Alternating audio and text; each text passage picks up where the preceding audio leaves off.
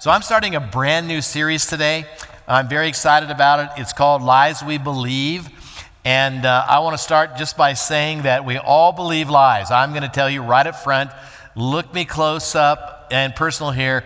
I'm just telling you there are lies that you believe about God, about yourself, about others. And it is Satan's tactic. He's used it for thousands of years, and he continues to use it in the culture that you and I live today. So we're going to talk about some of those lies that are sown deep inside of us. And we're not going to get to every lie, but I hope that we're going to start the ball rolling. And maybe what you can do is that you can ask the Spirit of God to reveal any lie that you might be believing right now. So with that in mind, let's start with prayer.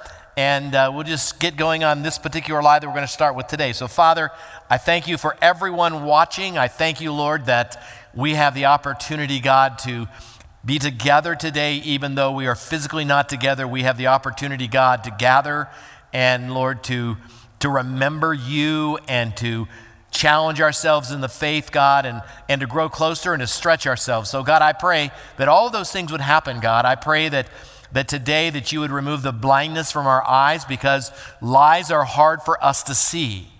And oftentimes, because they're just deception itself, that we don't see that we're being deceived. So God, I pray in the name of Jesus that you would send your Spirit to each one of us, including me, and allow me to see the lies that I believe. And I pray specifically, God, that you would give me the anointing of the Holy Spirit, God, to really speak the truth here today, to do it in a loving, kind way, and Lord, to do it in a way that draws your people together and to you.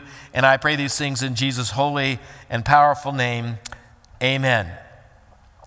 So the lie that we're going to start with, this was going to be our opening weekend, but because of some circumstances, we just couldn't make that happen.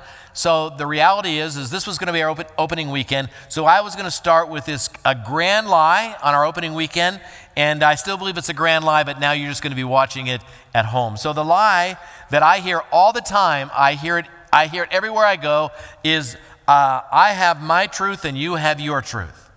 And I just wanted that culturally, that's just how people talk today. Well, this is my truth. That's how it comes out. And I just want you to understand that if you believe that you have an exclusive market on your truth, then you might be believing a lie. So we're going to unpack that today. And I want to start with a question.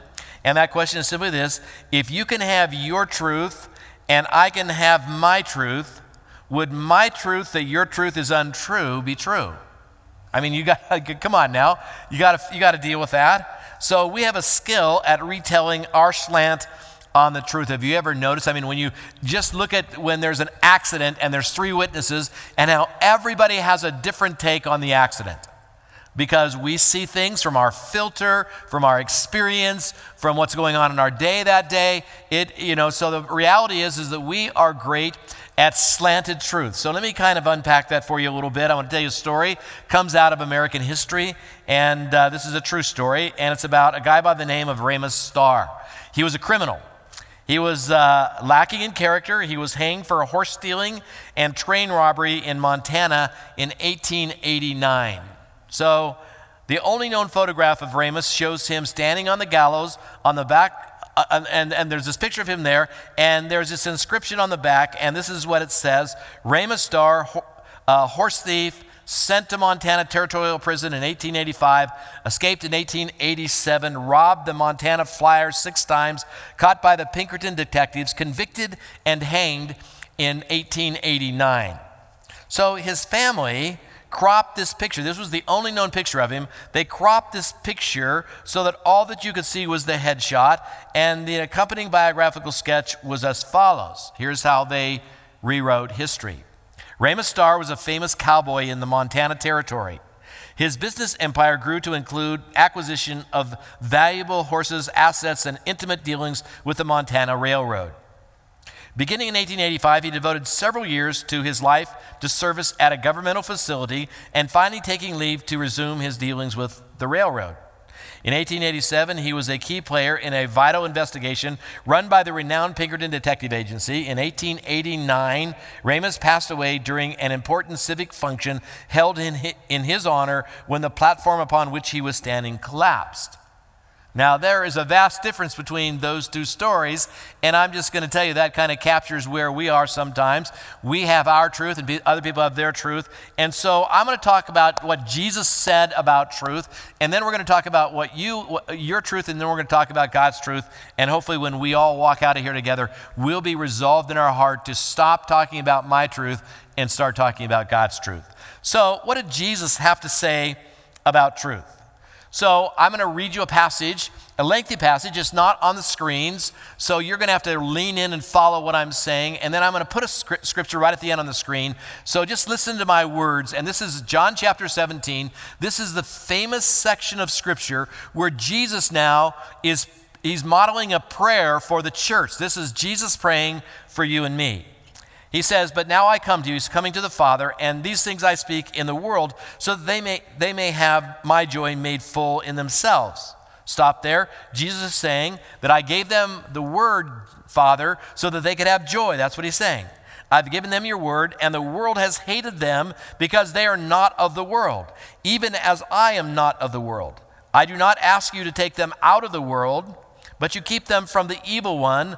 They are not of the world, even as I am not of the world. And here comes this next famous section of Scripture, and this is so important for you and I to hear with hearts that don't have blindness on us. It says, "Sanctify them," that is, set them apart in the truth. Notice it doesn't say a truth. It says the truth. Sanctify them in the truth. Your word is truth. So listen to this. To say that you are living in your truth is to say that you are the source of truth. Let me say that one more time to you because that is so important for you to hear. To say that you are living in your truth is to say that you are the source of truth. And what I want to suggest to you is that God is the only source of truth. So with that in mind, let's take a step backwards and let me talk about what I know about you. See, I've been doing research about you. I've been following you around. Some people think that when I preach messages that I've been listening to their voicemail, and maybe so, but that's a different story altogether. But there's some things that I know about you that I think are extremely important for you to know about you. First of all, this is what I know about you, that you are created. Even if you do not believe that in God, here's what you have to concede, that you have to acknowledge that you've had nothing to do with your existence. You are a passive person in the process. You are the product. If you don't believe in God, I believe that I'm a creation of God. I was formed in my mother's womb. That's what the Bible tells me. But if you don't believe in God, you are the product of a nice dinner and a bottle of wine, to say the least. That's your origin. You had nothing to do with it. And therefore, because you are not the source of your life, everything you know, listen to this carefully, don't miss this, everything you know, you've learned. You don't know one thing that you have not learned because you are not the source of truth. So you could have had good teachers, bad teachers. You could have bad life experience, good life experience. You could have a skewed view or a non-skewed view. But here's the reality. The truth is about you is that everything that you know, someone schooled you in or something schooled you in those things. You're not the source of knowledge or truth. That's the first thing that I know about you. Do you agree with that? I mean, come on now, that is truth, right?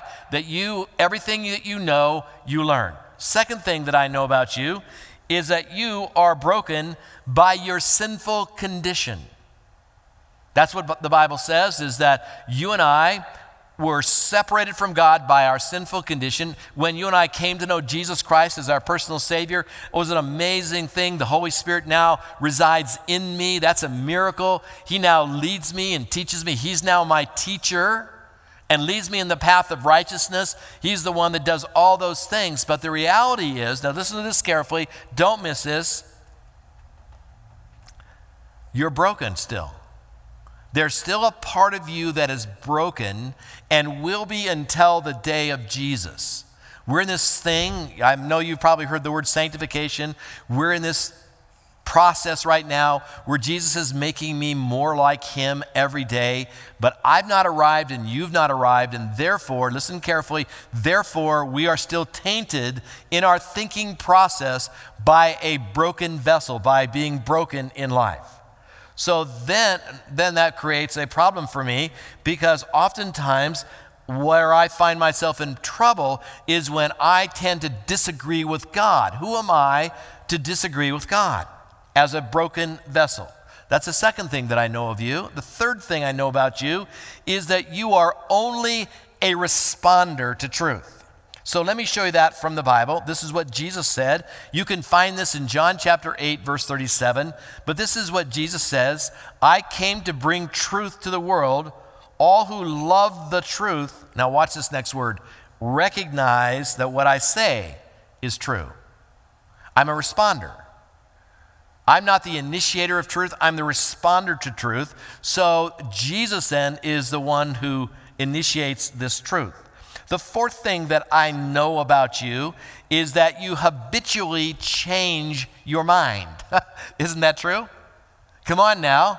You used to have a favorite restaurant, and now it's not your favorite restaurant. Or you used to have a favorite car, and now it's not your favorite car. Or you used to have a favorite color, and now you kind of changed your mind. This is what I know about all of us. We habitually change our minds. And what I knew 23 years ago, I'm not so sure about. And do you see the craziness of to say that you are the source of truth, when the fact is last week you had a different opinion about things. You are not the source of truth. But God can say that because God is the source of truth. So then I want to transition a little bit. I talked to you about what I know about you. Now let me talk to you about what I know about God, and then we'll make a conclusion as to whether or not you should be learning from God or not. So here's what I know about God: that God has no source, that he did not come from something. And I'm just going to stop and say, time out. I cannot, just telling you, if you're asking me to explain this to your third grader, I'm going to tell you I'm not going to do it. I can't. You do it, because I accept it by faith. That God has no beginning and he has no ending. That's how God reveals himself when he comes to you and I. That he is eternal in his being. So do you remember the story of Moses? Remember, God appears to Moses and he says, I want you to deliver these millions of Egyptian slaves. I want you to deliver them out of the hand of Pharaoh the king and into a promised land. And Moses is trembling in his shoes. He doesn't know what to do. He is, he's backpedaling with God, saying, hey, I'm not a very good speaker. I don't know that I could go and talk to Pharaoh. And so he negotiates with God for his brother Aaron to go with him. You've probably read the story. If you haven't, go read it. It's an amazing story. And I made a TV movie out of it, by the way. You ought to check that out. So Moses finally says to God, okay, I'll go, but I need to know one thing. When Pharaoh asked me, who's sending me, who should I say is sending me? And God says to Moses, he says, tell them Yahweh, my name is Yahweh. By the way, that is God's personal name. For those of you that don't know that, God has a personal name. His name is Yahweh. All the other names in Scripture are about descriptions of who he is, but Yahweh is his personal name. And so Yahweh is the one that is sending Moses. And Yahweh literally means self-existing. And we translate that into English as I am. I am the self-existing one. And then we come to John chapter 8, verse 58, and we discover this. Jesus said to them, most assuredly, I say to you, before Abraham was, I am. Before Abraham was, I am. John 8, 58. And then we fast forward that a little bit, and we find that when Jesus is going to be arrested, the soldiers come and Jesus says, who are you searching for? And they say, Jesus of Nazareth. And he then says these two words, actually three, but two that are really important. He said, I am he. But in that phrase, I am, when he said, I am, every soldier that was there was blown on their face. They were blown down on their face because this is the name of God. And so what Jesus was saying is, let me identify clearly for you who you are arresting. So why can I trust God? Because he is the source of life. He's always existed. The second thing that I know about God, and the reason I can trust him, is that God has proven himself over and over and over again to me. And so I want to stop and just do a commercial. It's not that God needs to. God does not need to prove anything to me or to you. In fact, God could have, this is how good God is, God could have on any occasion wiped us all out and we would have deserved it and started over on the planet. I mean, that's what God could have done. But God is this merciful, amazing, loving, powerful God, and so he didn't do that. And so God has proven his love to us, but he's also proven his word to us. And so there are hundreds and hundreds of scriptures in the Old Testament that point to the first coming of Jesus. All of them fulfilled to the letter. And then you just begin to read the Bible as a prophetic book, and I'm telling you, it is amazing, it's powerful how accurate the Bible is in writing history in advance. That's what prophecy is. It's writing history in advance. So God has proven himself that his word is faithful, that what he says he's going to do, and he's also proven to us that he loves us deeply. We sin daily, yet there is this loving response, there's this showing us of this patience that he has towards us, and he always has his hand out welcoming us back as we stray away, and he never turns his back on us. I'm reminded of Luke chapter 15, where Jesus tells the story of the shepherd that leaves the 99 and goes and finds the lost one. That's just the nature of who God is. So having said that, God deserves our trust because he's proven himself. Romans 5:8 says, but God demonstrates, that word shows, God shows, that word is the word for which we would get the word when, if you were to go to I don't know if they even still have this, but that my mother used to sell Tupperware, and she used to have these Tupperware parties. And so she would have this party, and she would invite her friends, and she would demonstrate how good Tupperware was. That's the word here. God demonstrates his own love towards us in that while we were still sinners, that is, while we were still acting out in sin, at our worst possible moment. It is amazing what this text says. This is present active participles in the Greek text, and it's an intensified meaning. In other words, while you and I were actually working in our worst moment, that's the moment that Christ died for me. He deserves our trust because he could have given us the penalty for our sins that we deserved, but he stepped off the bench, walked around the bench, took the price for the penalty of sin, and let us go free. He is trustworthy. I am not the source of truth. God is. Third thing about God is that God is consistent, unlike me. Our friends and family do not always show up consistently throughout the course of our lives, right? I mean, you can attest to that. We all come from the Addams family. We all have weird people in our lives. And the truth is that God is always consistent. Our Heavenly Father is always consistent. And you don't have to worry about Jesus being loving one day and unloving the next. He never has a bad day, doesn't get up. If God slept, he would never get up on the wrong side of the bed. And then our Lord Jesus Christ, this is what the Bible says. He is the image of the invisible God. He is the same yesterday, today, and forever. One of my favorite authors is an author by the name of A.W. Tozer. And A.W. Tozer, he's an old dead guy now, and he has such amazing wisdom in his writings. And this is what he says. He is immutable. Speaking of God, he is immutable, which means that he has never changed and can never change in any smallest measure. To change, he would need to go from better to worse, or from worse to better. He cannot do either. For being perfect, he cannot become more perfect. And if he were to become less perfect, he would be less than God. I love that. God is not subject to inconsistency. He is just not inconsistent. The fourth thing about God that I think is just as amazing is God is not limited by time like you and me. Now, what do I mean by that? What I believed when I was 23 is different today than in many ways, than what I believe today. Not about things like, is Jesus God? I mean, I I held to that then when I was 23, and I hold to that today. Is Jesus the Savior? Absolutely. But there's a lot of things about me, about God, about others that I just see myself differently. I see God in a more loving way, and I see myself differently. So I have changed over time. And I just know without any doubt that God, he's not subject to time, so God has never changed. I'm saddened this year that Hot August Nights is not going to happen. I'm grieving a little bit. My wife and I go down every year to watch the cars, and it's amazing. So we'll be standing there watching the cars go one by one, and this is kind of how it happens. As you know, I'll see this really cool car go by, and I'll either say to myself or I'll say out loud, "Man, that is the coolest car in the world. I mean, it's just amazing. Look how decked out it is." And then I'll see the next car and I go, "Whoops, made a mistake there. That's the coolest car in all the world." Because I see this parade of cars, one car at a time. When God sees the world, he sees the world all in one element. When he sees your life, listen to me carefully.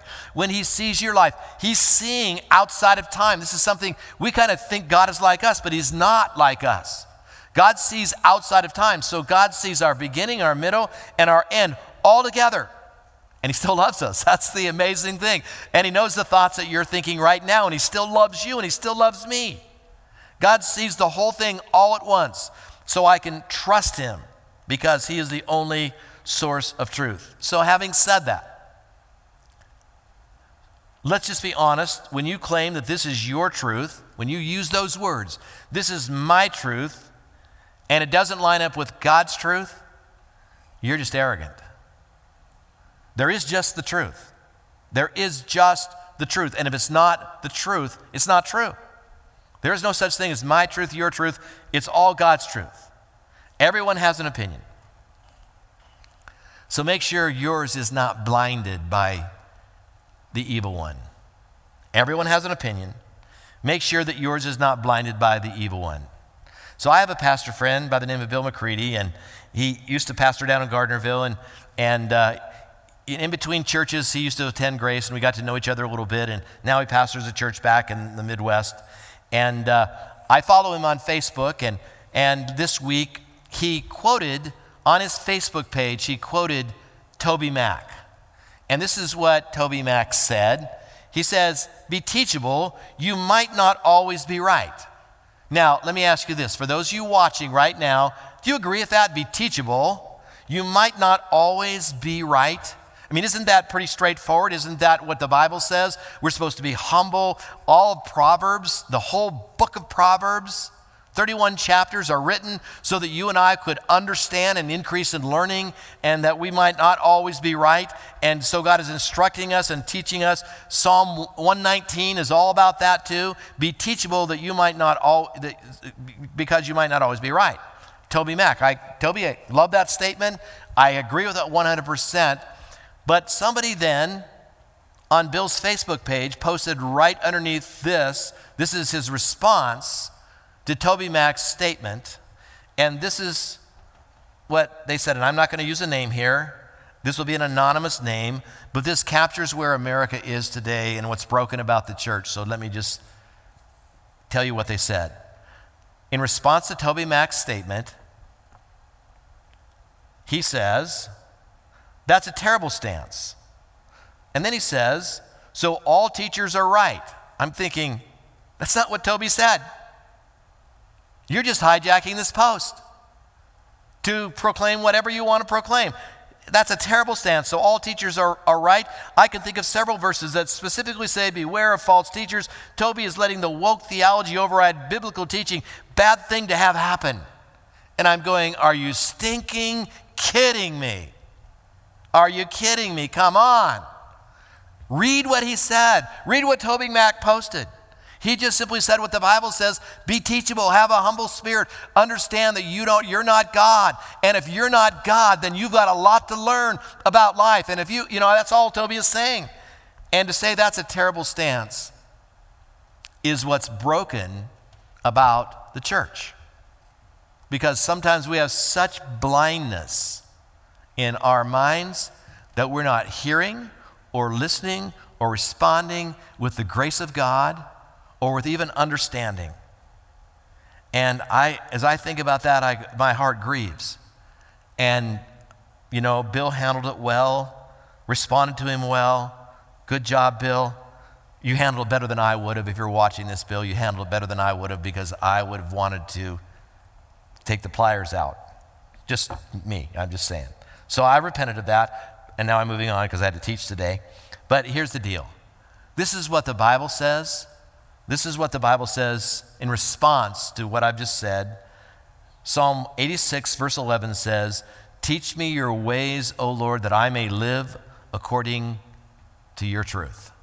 Teach me means that I have a lot to learn. Right? Amen? Can I hear the amens rippling through the city of Reno? I have a lot to learn. Teach me your ways, O Lord, that I may live according, here's that word again, to my truth or to your truth? That I might live according to your truth. God has a truth, and my responsibility is to respond to that truth, to live in that truth, to walk in that truth, to believe that truth. And if I don't, if I get so hard-hearted, and by the way, for those of you that are Bible scholars out there, one of the marks of the end of the age, not that I'm a doomsday preacher, but one of the marks of the end of the age is simply that men and women's hearts will grow cold to one another. It's one of the marks. It's one of the signs that Jesus said. Teach me your ways, O Lord, that I may live according to your truth. So here's what I want us to do throughout the city of Reno and anywhere in Nevada or across the world. If you're listening, I want us to say this verse together. Teach me your ways, O Lord, that I may live according to your truth. I didn't hear any of you talking out there in internet land. So you're going to have to speak just a little bit louder because I'm hard of hearing here. So let's say it again. Teach me your ways, O Lord, that I may live according to your truth. That's the mind and the heart of the humble servant of God. That's what we need to be doing. That's the call of the church. So what I want you to do is I want you to, wherever you're at, I want you to stand. We're going to sing an older song that really captures the idea of our faith in who Christ is. So let's sing together.